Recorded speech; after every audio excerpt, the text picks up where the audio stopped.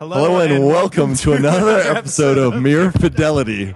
My name is Derek Schmaui, and I'm your host for this ETS episode. We got to redo that.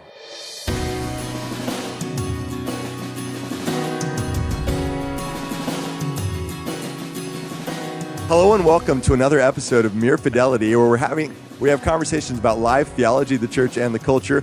We're having a special edition, though, recording live from ETS. Well, not that live. We're at ETS. You can hear people in the background, and Matt's here too. I'm here in the flesh. In the flesh. At the white male-dominated convention. It's the whitest convention, I think. You're acting like I'm not even here, Matt. No, I wasn't talking about you. I don't think you represent the whole convention, Derek. I'm trying to. I would not erase you. Please don't. Please don't erase me. No. No, yeah, but it's. I've had a pretty good conference. So are you? I'm barely here, but I've had a great conference for that reason.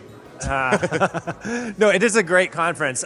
My paper wasn't accepted to it this year, and so I just am still harboring ill will towards the conference for rejecting me, really. And I don't know why they rejected me. It was a paper proposal that was opposing in vitro fertilization on evangelical grounds. I mean, who doesn't want to hear that? Come hear that, basically. So.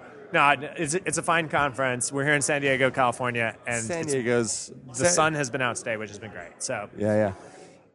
So I've been here. I've heard a couple of good papers and connecting with some great folks. But that's part of what we're excited about for this episode is just because there was a density of some fun folks to talk to. So we went ahead and asked three great guests to come on, talk to us what they're working on. And so you'll be hearing from Fred Sanders, Gavin Ortland, and Matthew Emerson. And so thanks for listening. We're going to get on into it. You did a paper here. I did a couple of papers here, yeah. I did a Webster on the Trinity paper, and I did a Biola Controversy 1928 paper. Yes. Webster on the Trinity. Let's...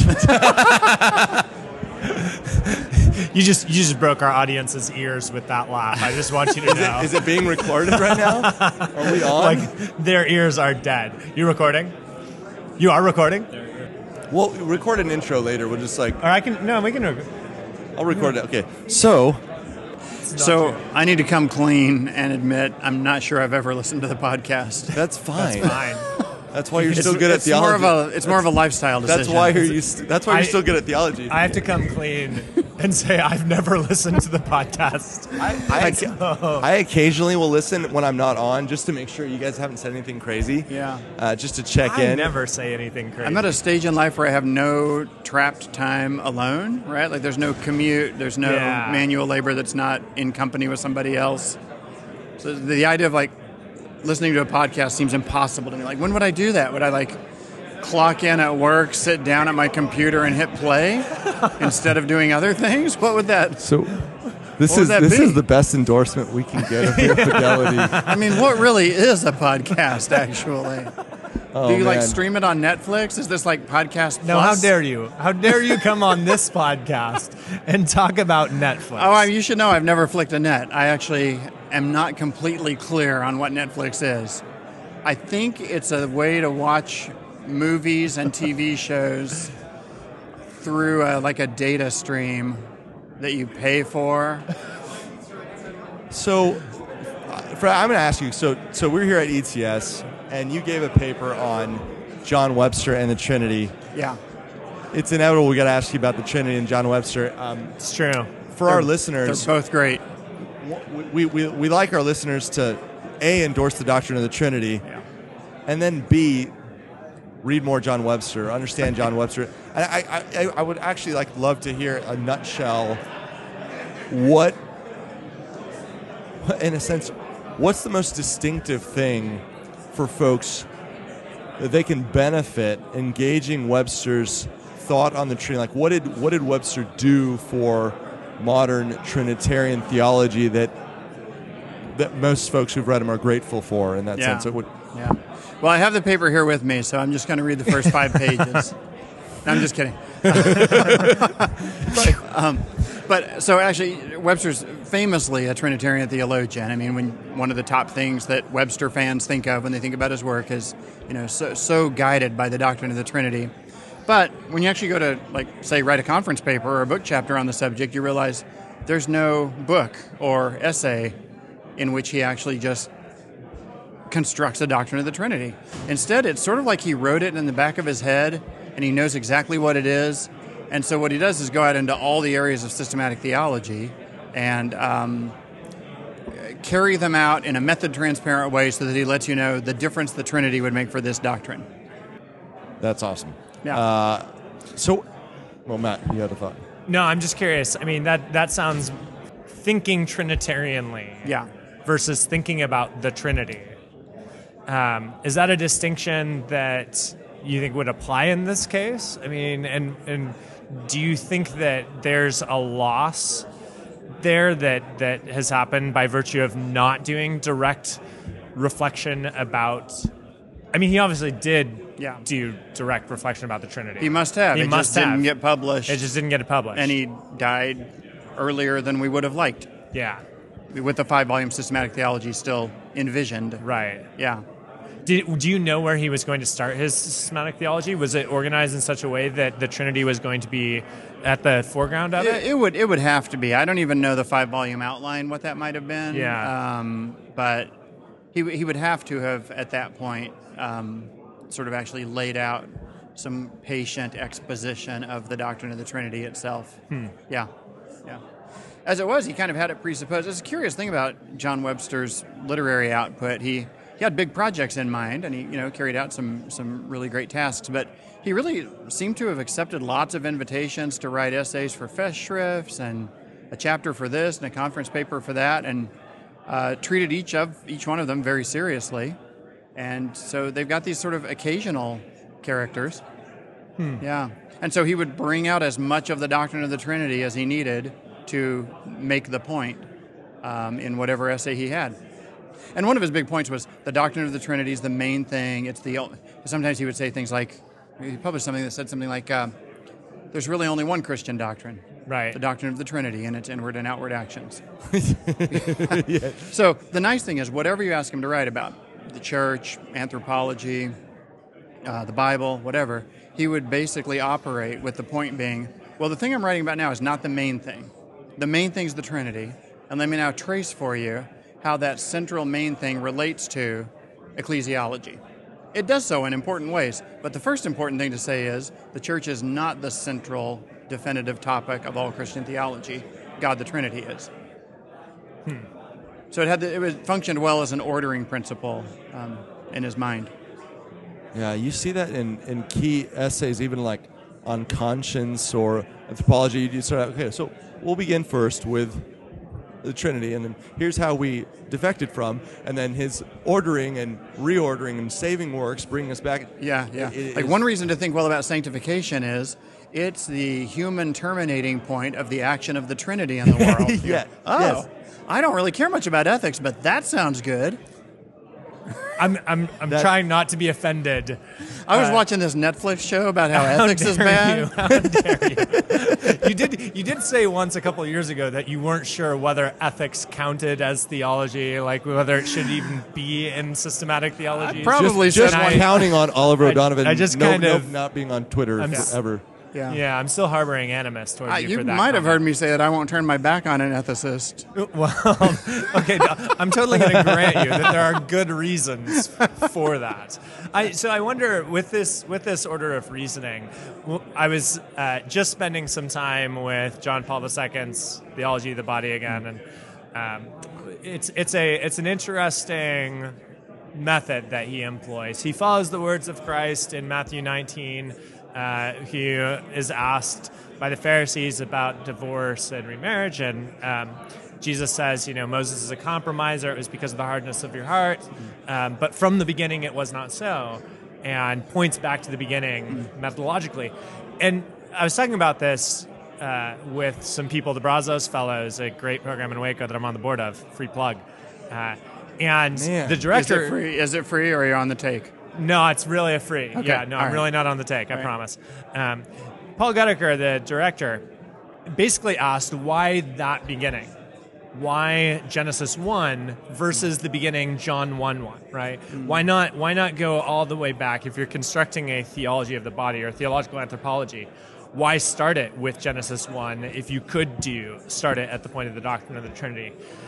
It seems like there's something in following Christ's own logic and thinking about theological anthropology and ethics there that should be determinative or normative for our own reflection, and that the Trinity should maybe become a consequence of our reflection about these other issues rather than the presupposition for our reflection about these other issues. What's wrong with that way of thinking? Wow. No, notice, I just want to point out, Derek, that I just asked our guest what was wrong with my way of thinking versus telling the guest what was wrong with his way of thinking. So, Hey, I'm just glad to see it happen for once. Well, I mean, starting point can be kind of arbitrary, right? You can begin your reflection. You don't have to be a serious phenomenologist to think. Like, you can just begin your reflection with where you are. Yeah. And as long as you do it right, you can, get to the thing. But the triunity of God, the godness of God, is prior, as a fundamental basis before you get to something like orders of creation. But it depends on what you're trying to explain, right? If you're trying to explain the theology of the body, then starting with the Trinity is a long way back. Right. God being bodiless in the divine nature, right? Right. Yeah. Let me ask you on that. How would you distinguish Webster's theological method, starting with the Trinity, rather than recent approaches that are like, okay, we have to have Trinitarian ontologies of the person, Trinitarian ontologies in these. Let's make the church the image of the Trinity. Let's make so there's different ways of being centrally or principially Trinitarian. Mm-hmm. What would distinguish Webster from some of those other kind of modern forms? Yeah, and this is why it's a curious gap between what Webster actually produced in his writing and the form, sort of the intellectual form that his thought had. I think, Matt, earlier you said, gee, I don't know, Trinitarian thinking instead of thinking about the Trinity. That sounds kind of shady. Yeah. Yeah, I know those books. I know those authors, and that is kind of shady. The point with Webster is he actually had a commitment to the doctrine of the Trinity. He hadn't sort of been hired to produce a worked example of it. Right. At no point was he contracted to give us just 20 pages. Like, all I want is 20 pages of John Webster just doing the doctrine of the Trinity. Right. Instead, what you get is, okay, I'm going to write about creation because we need a more robust doctrine of creation to kind of do some work in our theology. So he writes an essay on the Trinity and creation, and you get like 2 of his best pages on the Trinity there as he's trying to explain what we can and should say about creation in light of the fact that God is fully realized and perfect in himself in the divine life of the Trinity. Yeah. So you like stuff about the processions in the immanent life of God, and the divine actions, then like moving outward towards the order of providence. It's all kind of there, carefully sequenced, with reference to a doctrine Right. that seems somehow fully formed in his mind, just never got the 20 pages we wanted. Yeah. Yeah. Can I just ask, we've got just a couple more minutes, Fred. You have a mission statement Yeah. that has to do with the doctrine of the Trinity that has guided your publishing decisions, your vocational decisions. What's Yeah. your What's the mission Trinitarian statement? social program? Yeah. What's your Trinitarian social program? That's such a good question. Yeah, I can't remember my mission statement. That probably explains why some of my recent writing assignments. It's something like to increase the odds on the doctrine of the Trinity doing its proper work in the contemporary church. Yeah. Yeah. And I just want to ask, how's that going? Yeah, Over the course of 20 years. of doing this work on the Trinity, how do you feel like the uptake is going? Are things getting better, or should we be distressed? I think there's a lot of positive signs. But I was kind of happy and rosy about the 2016 online multiplayer Trinity argument. I know there was some hostility and some talking past each other, but mostly I thought every time I go on the internet, there's 5 more good essays on the Trinity. So that was kind of fun. Here's been the surprise to me. I'm very, very evangelical. And so I would have figured, going forward, I would have predicted, I'm going to be the guy who's always saying, what about the Bible? And, what about the gospel? And what about Christian experience? Then you get into the actual arena you're working in, and you realize, oh, I guess now I have to be the guy who's saying instead, what about the classical heritage of Trinitarian thought? This is a great achievement of that we can get through historical theology. And it's going to take some work to get to be the guy who gets to raise the Bible question. Because instead I'm saying things like, I'm pretty sure God is one and simple, and there are eternal processions and eternal generation. Right. And people are saying to me, what about the Bible? What about the gospel? And I have to say, yep, I'm with you there, but let's take a little diversion here through the classical tradition. Yeah. So that I would not have expected that. Yeah. That's great. I thought I'd go from Bible verse to Bible verse, winning fight after fight on that front. That's not how it's worked out. A free plug for those of you who are at home. You can come study with Fred in the Masters of Classical Theology. Is that the name of it? Master of Arts, Classical Theology. Master of Arts in Classical Theology at Talbot. I regret having my master's and now working on graduate school. I wish I could go back just to take the master's. Actually, you can. I'm pretty sure no one's going to turn you down. McKenna will not let me until I get my dissertation done. Here's our situation with the MACT. It's such a good idea. Everyone who already has a theological education wishes they could get this one. It's true. The problem is we need people who don't yet have the theological education to get the vision and say, so you've only got 3 kinds of classes. Great books of the Bible, right? They're all great, so we got 66 to choose from. Great doctrines and major figures, or as we call them, master practitioners. Right. That's the only 3 kind. Which ones we'll actually be offering during the year or 2 or 3 that you're there kind of depend on faculty publishing interest. Yeah. But right now I'm doing a Trinity class, and I'll do it again next year.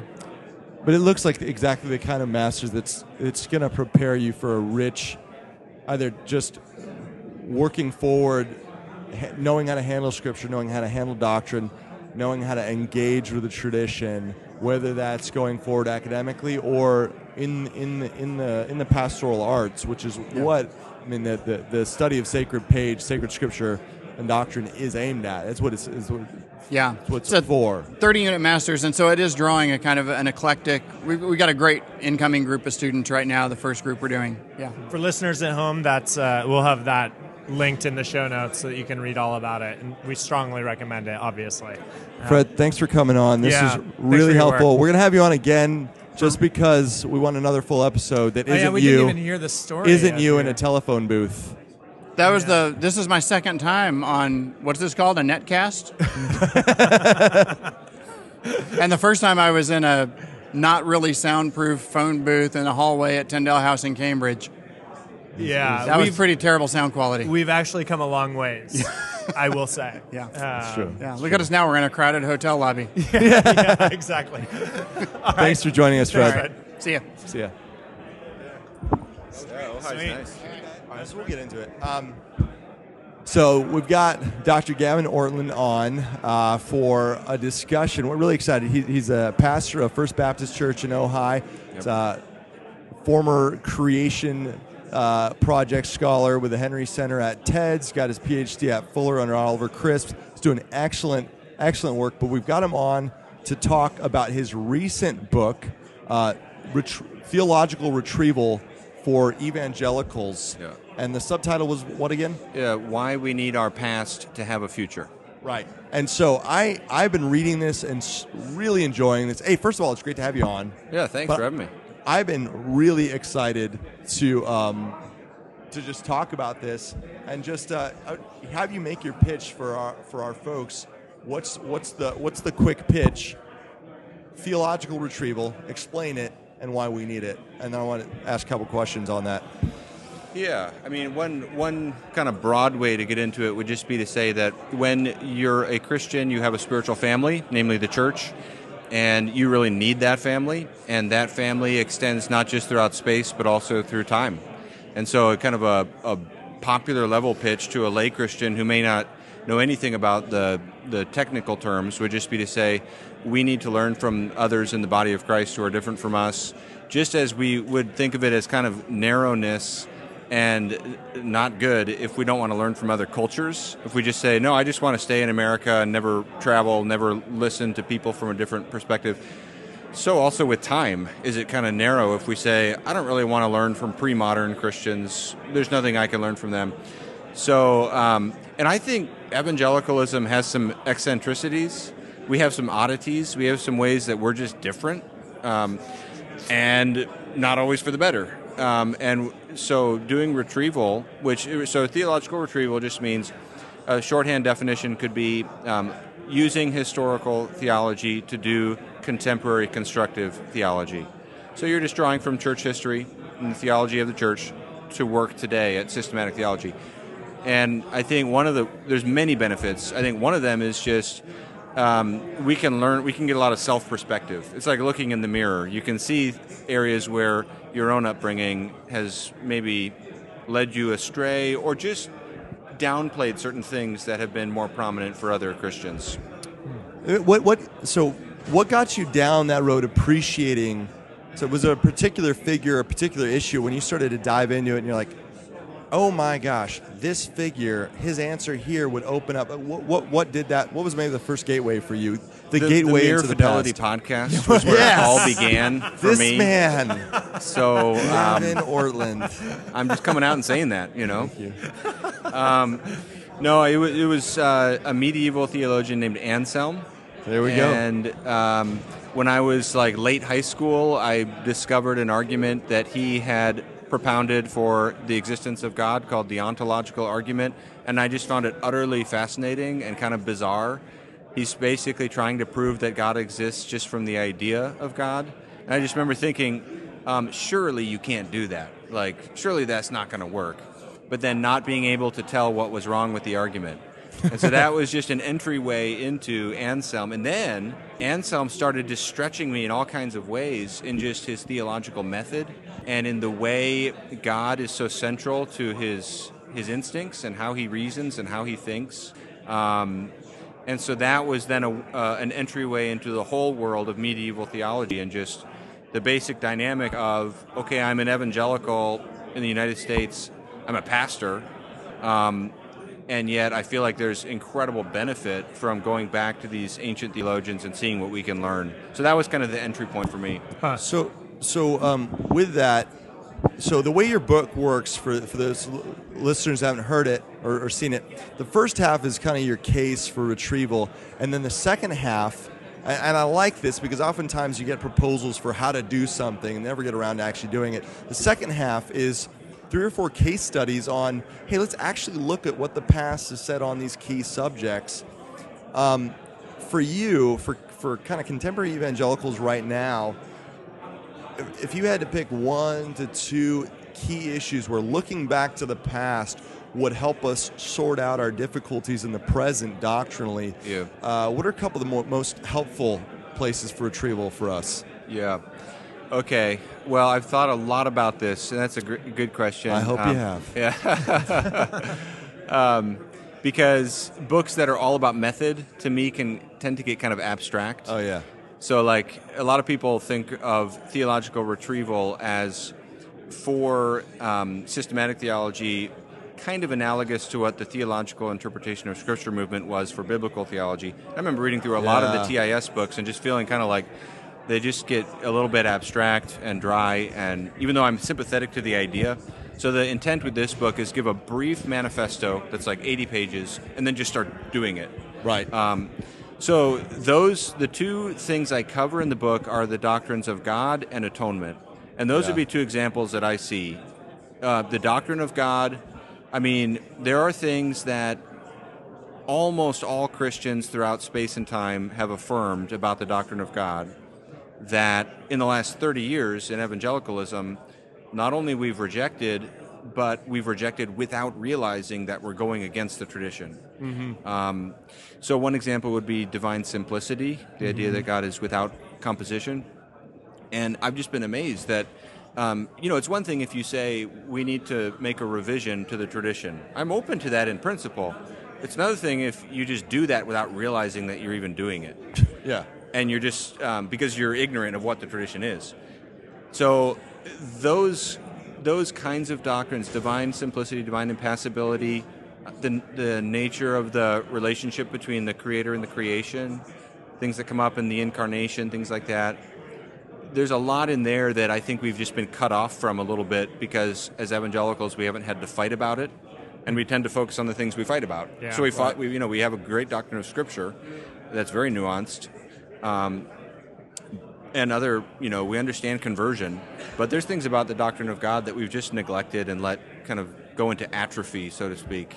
Yeah. I think. And then atonement would be an interesting one where we've fought about it so much and it's become so polarized, where I think retrieval can help us in the opposite way of almost opening up ways of rapprochement or ways of conciliation, where the driving question isn't just yes or no to penal substitution, but you actually have other things you're working through with atonement. So those would be a few examples, and I like using metaphors, so I use the metaphors in the book of one is for retrieval is like traveling, where you can just expose you to new things, but another is, and that'd be like the doctrine of God, another is going to a counselor.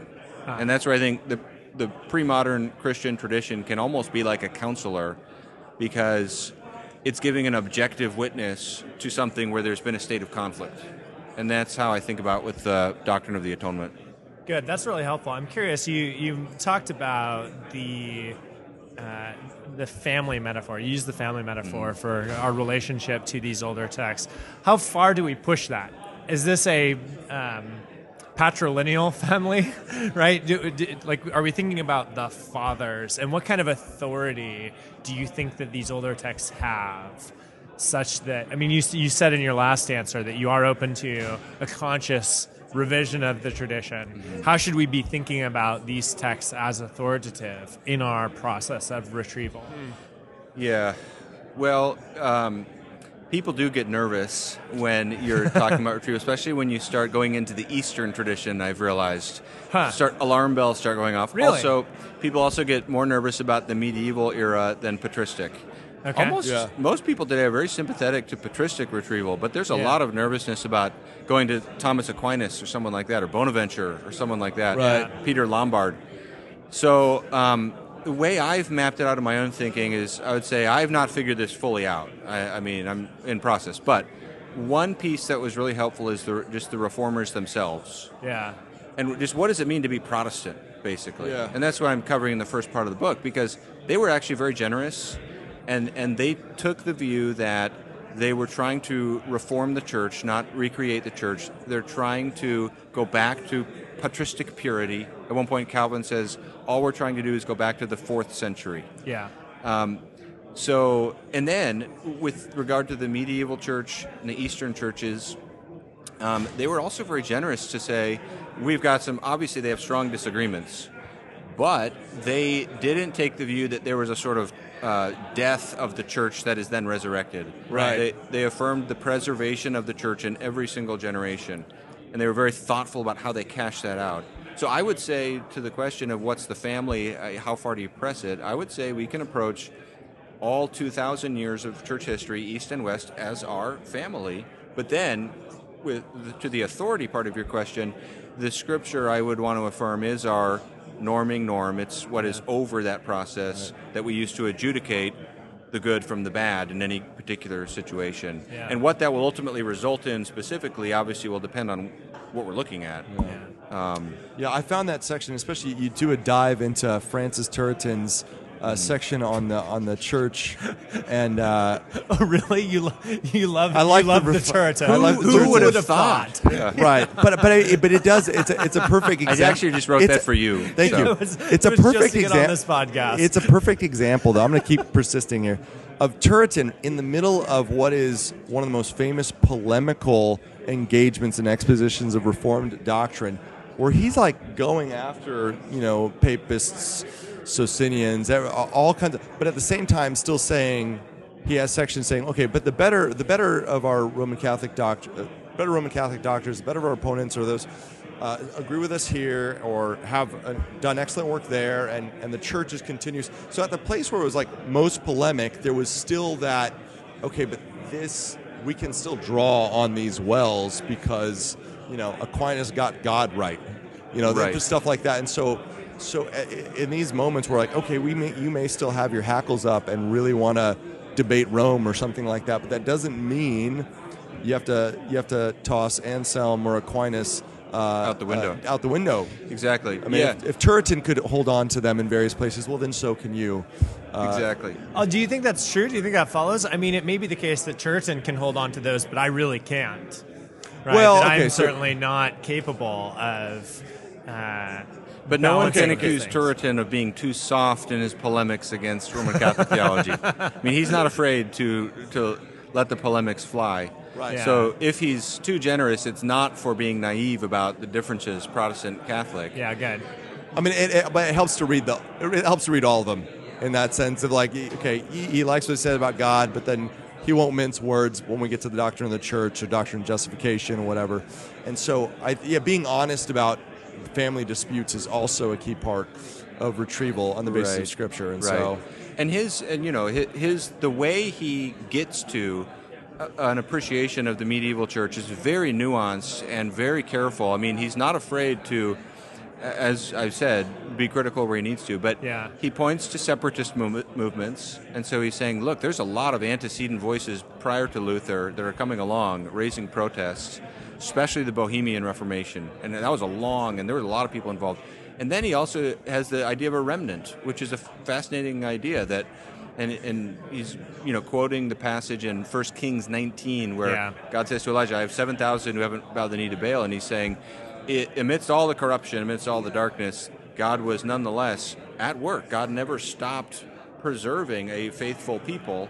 And I find that a plausible and helpful way to think.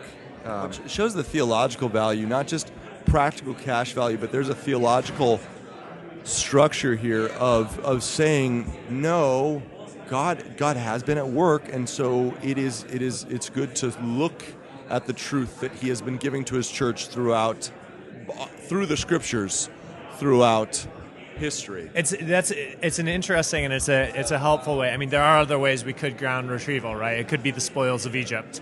I like that too. It wouldn't be quite retrieval, but it'd be a sort of thing. So it is interesting to think about the various doctrines. So one thing when I think about retrieval, and this is the last thought, Calvin, in the letter that precedes the Institutes, the preface, the preface, Francis, he basically has this line: all things are ours. You keep trying to say that the patristics aren't ours, that these things aren't ours, but all things, by virtue of us being in Christ, all things are ours. And so we can go read basically everything we would want and be able to claim there what's true and good as a kind of Protestant principle of relating to the tradition.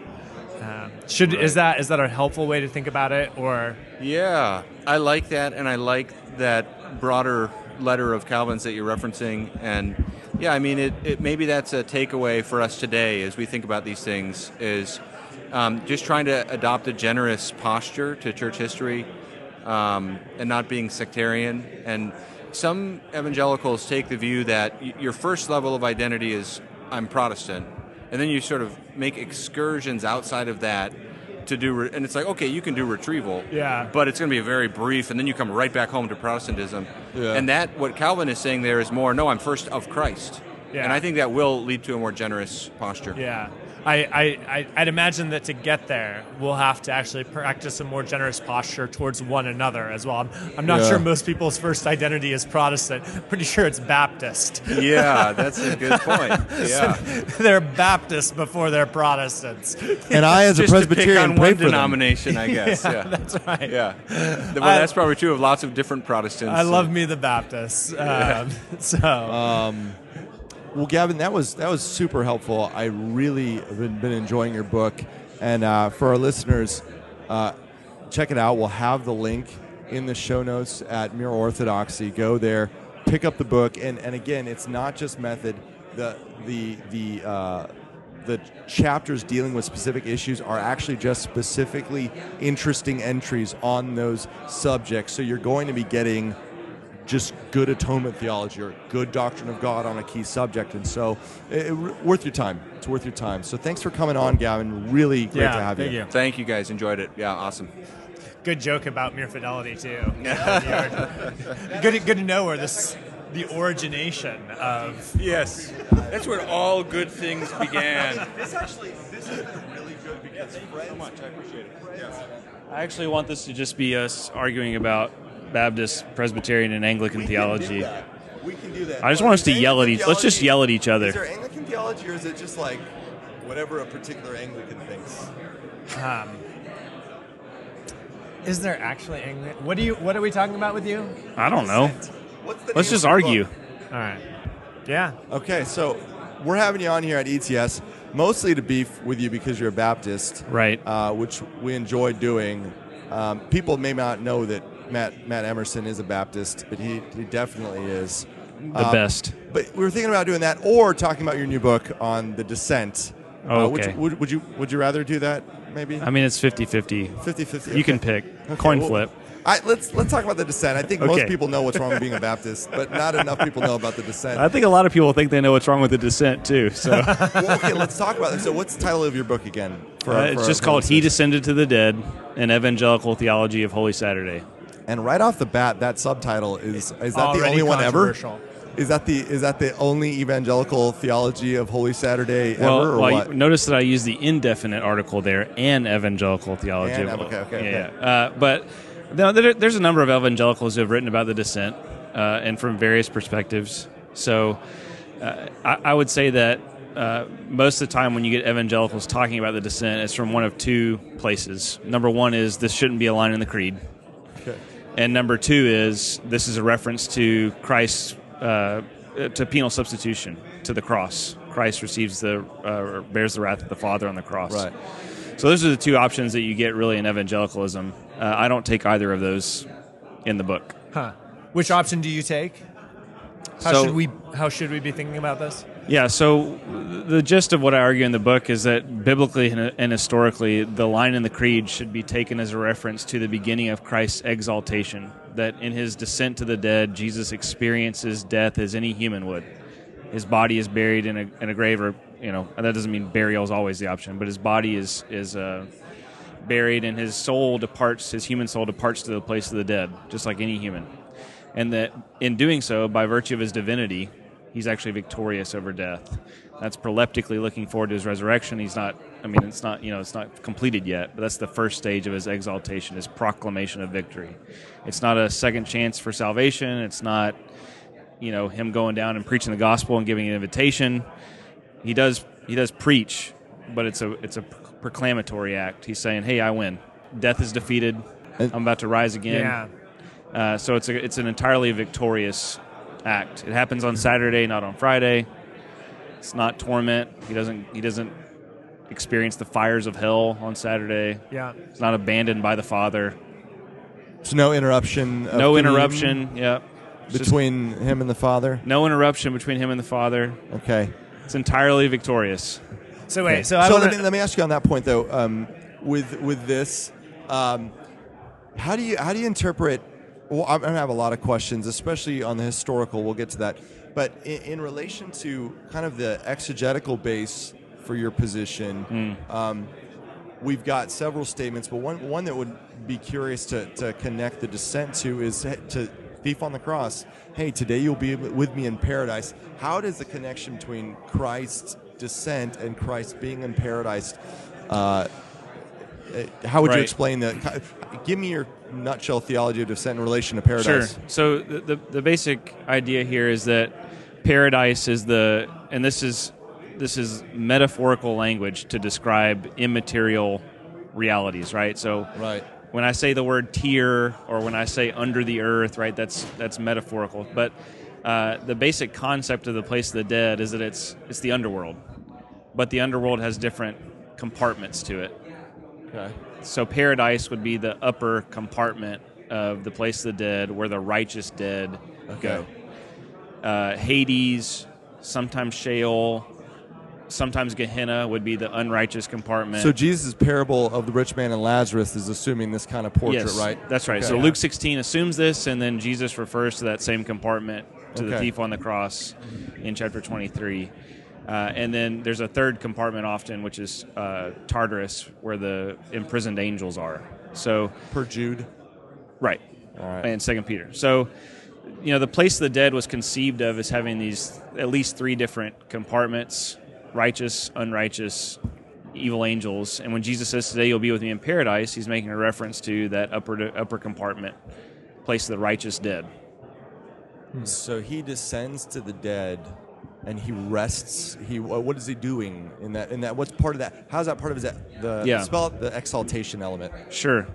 Well, at the very least, right? At the very least, biblically, we want to say that Jesus experiences death like any human does.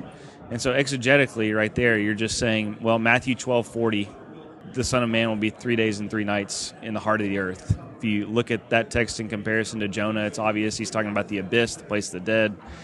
Jesus dies and experiences death just like any human does. Acts 2, same thing.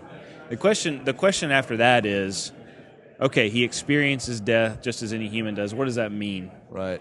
Well, theologically, we can already say, just by virtue of a hypostatic union, Jesus being the God-man, anything he does as a human is redemptive. It's reclaiming, right?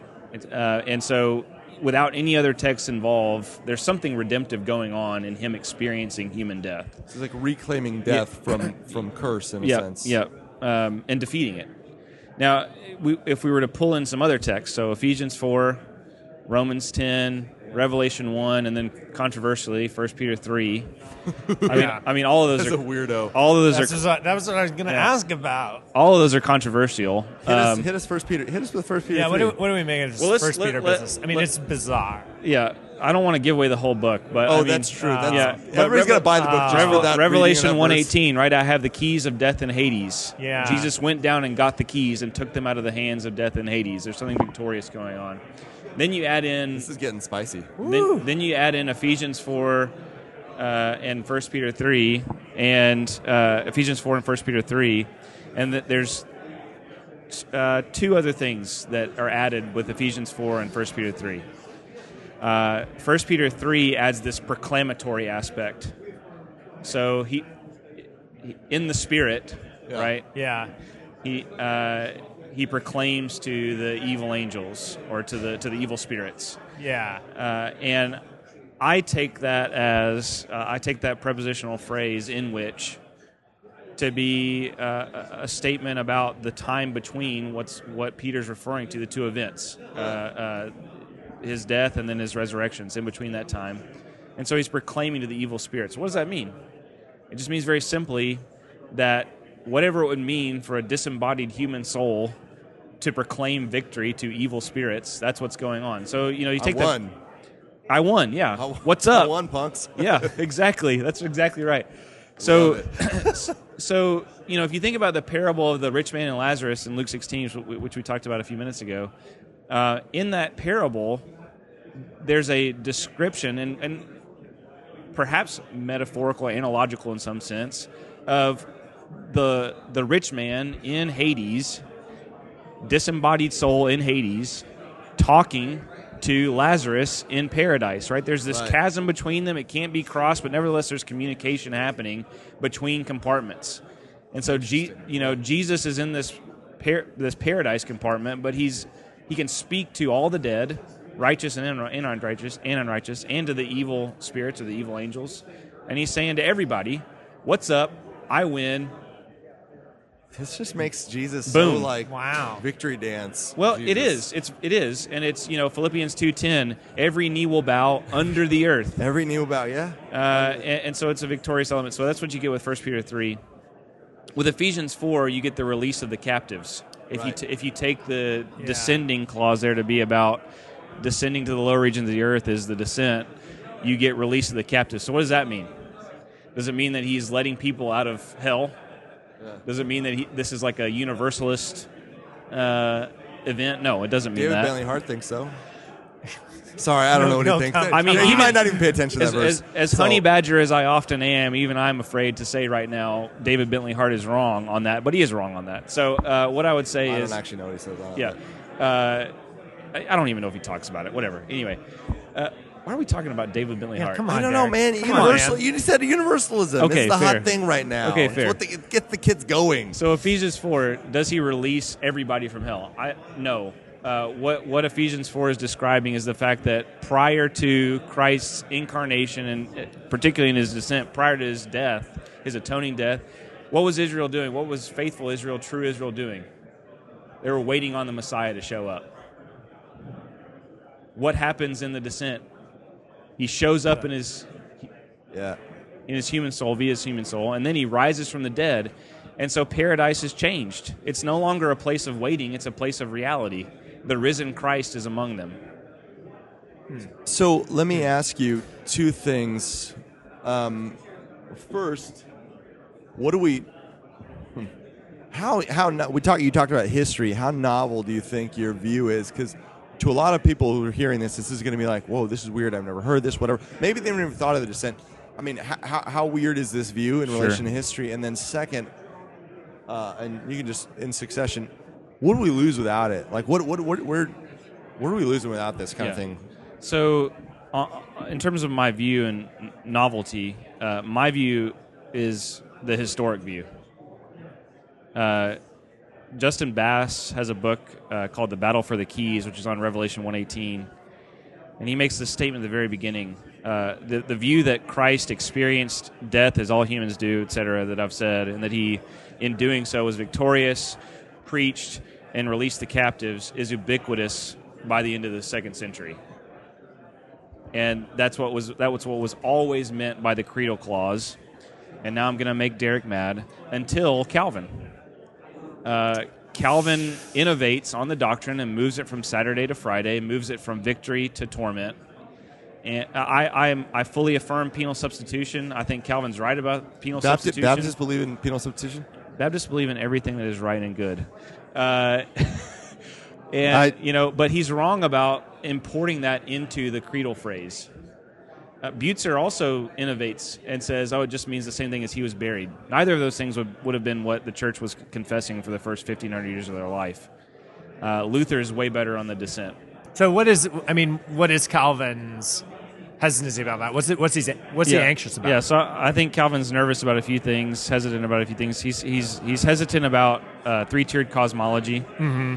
So this idea that the universe is divided into 3 spheres, given what's happening scientifically around his time period, Renaissance stuff, Reformation stuff, he's nervous about three-tiered cosmology. He's also nervous in particular about Roman Catholic iterations of understanding that three-tiered cosmology with things like purgatory, limbo, the fathers, etc. That makes sense. And I think Calvin is also nervous about, especially Roman deviations from the original meaning of the clause to include things like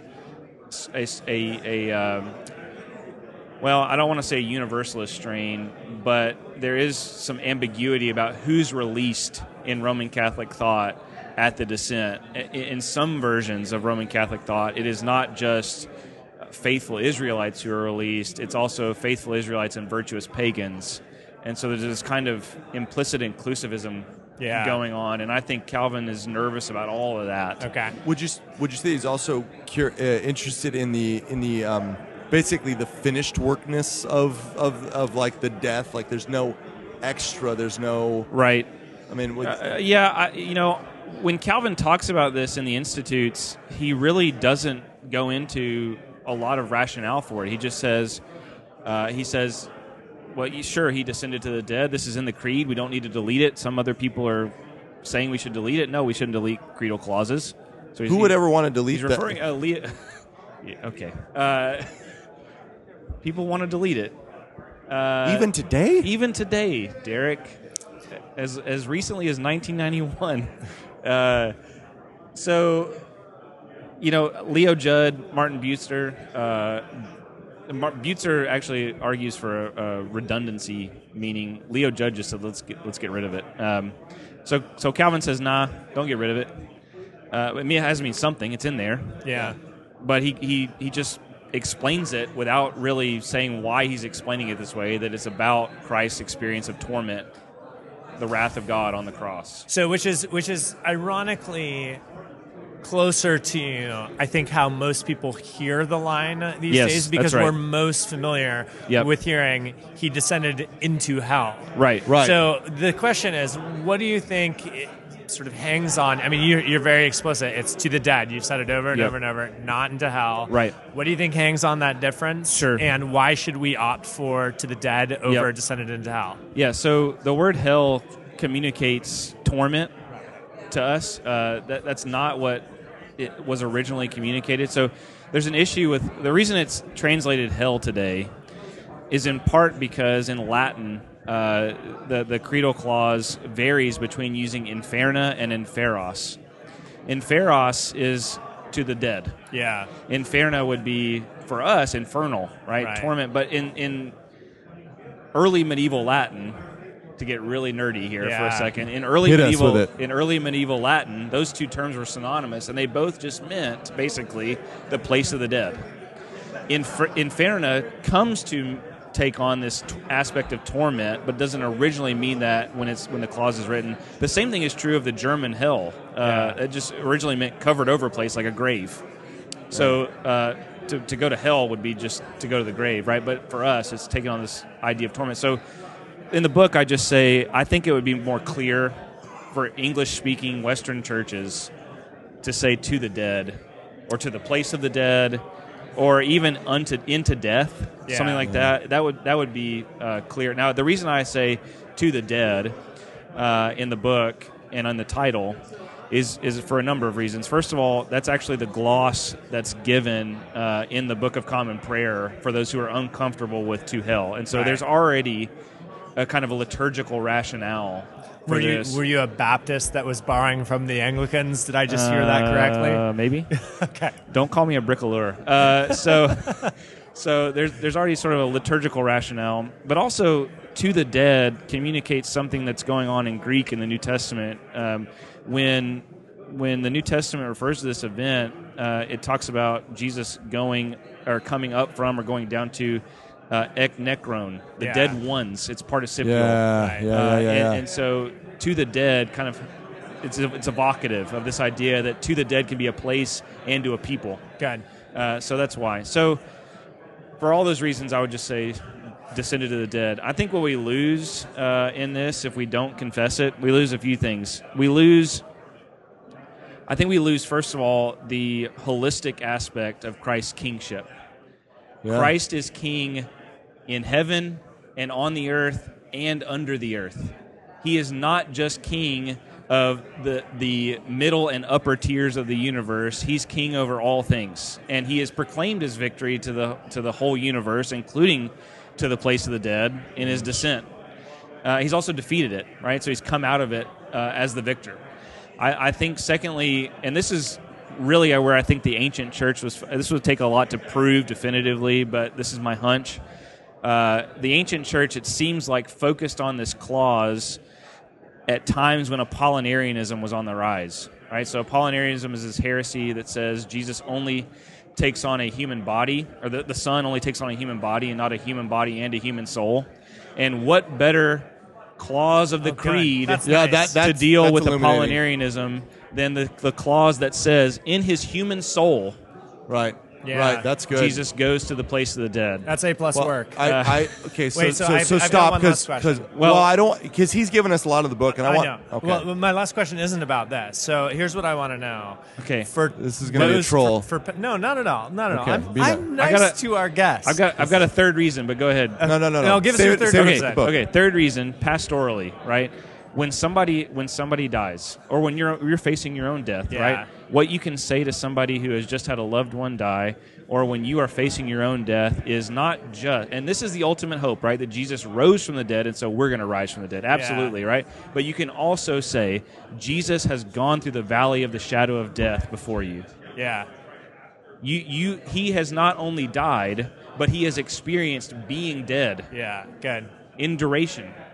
And you, as you enter into death, he's gone before you in the valley of the shadow of death and has come out the other side, just as you will when he brings you up in the general resurrection of the dead. So it's a really pastoral doctrine. Yeah, that's great. So my question then is, as people are listening at home, pastors, how should we respond liturgically to this? Should we fold in Holy Saturday to our Easter celebrations? Yeah. Like, how should we handle this as a church? Well, first of all, if you're a church that isn't confessing the creeds regularly, you should do that. Secondly, and I say that as a Baptist. Secondly, include the dissent clause. Yeah. And then, more specifically about Holy Week, there's a great tradition, I think, in Eastern Orthodoxy where, and this is sometimes true also in Roman Catholicism, but especially in Eastern Orthodoxy, they make a big deal out of the descent and out of its relation to the resurrection. And so on Holy Saturday, their Holy Saturday liturgy includes, it depends on how many baptisms there are, what time it is, but towards the late evening, they enter into the sanctuary. There's a number of scriptures read, songs sung, whatever, but it's very somber, dark. The sanctuary is actually dark in this instance. And then at midnight on Sunday, right? Yeah. It moves from darkness to light. They flip on all the lights. They start singing Hallelujah, Christ is risen. They walk outside and sing. Yeah. This is an amazing event that connects what's going on Saturday, which is something that we can't see, right? To us, everything is dark, but Jesus is still at work, even in the valley of the shadow of death. But then we move into the light of Easter Sunday and live in resurrection. And it's a really beautiful liturgical moment that I think we could recapture. That'll preach. I'm on board. Matt, this was really helpful. I think for people, as much as you've given us, they'll still want to pick up the book to get into the exegesis, get into the history, because it is new territory for a lot of folks, especially Protestant, like more evangelical Protestants. So I think if you're looking for that, again, we'll have that in the show notes at Mere Orthodoxy. I know I'm going to pick it up here at ETS and go home and read it, even though Matt should just give it to me for free. We'll just leave that aside. I'm not going to publicly complain about that or something like that. But you should pick it up. Check it out. I'm really excited about this one for a while. So thanks for coming on and talking to us, Matt. Really helpful. Guys. Yeah. Appreciate it. Thank you. Appreciate that. And for those of you who are listening at home, this has been the weirdest, strangest episode of Mere Fidelity I think that we've had. I don't know. No? It's been pretty weird. It's been pretty weird. But we are grateful for your time, for your attention. If you'd like to join our merry band of supporters, we are doing videos on, lately we're doing books that belong in a theological toolbox. So we're talking about those. So if you want to help us support the show financially, you may do so on Patreon. The link to do so will be in the show notes at Mere Orthodoxy. Until next time, this has been Mere Fidelity.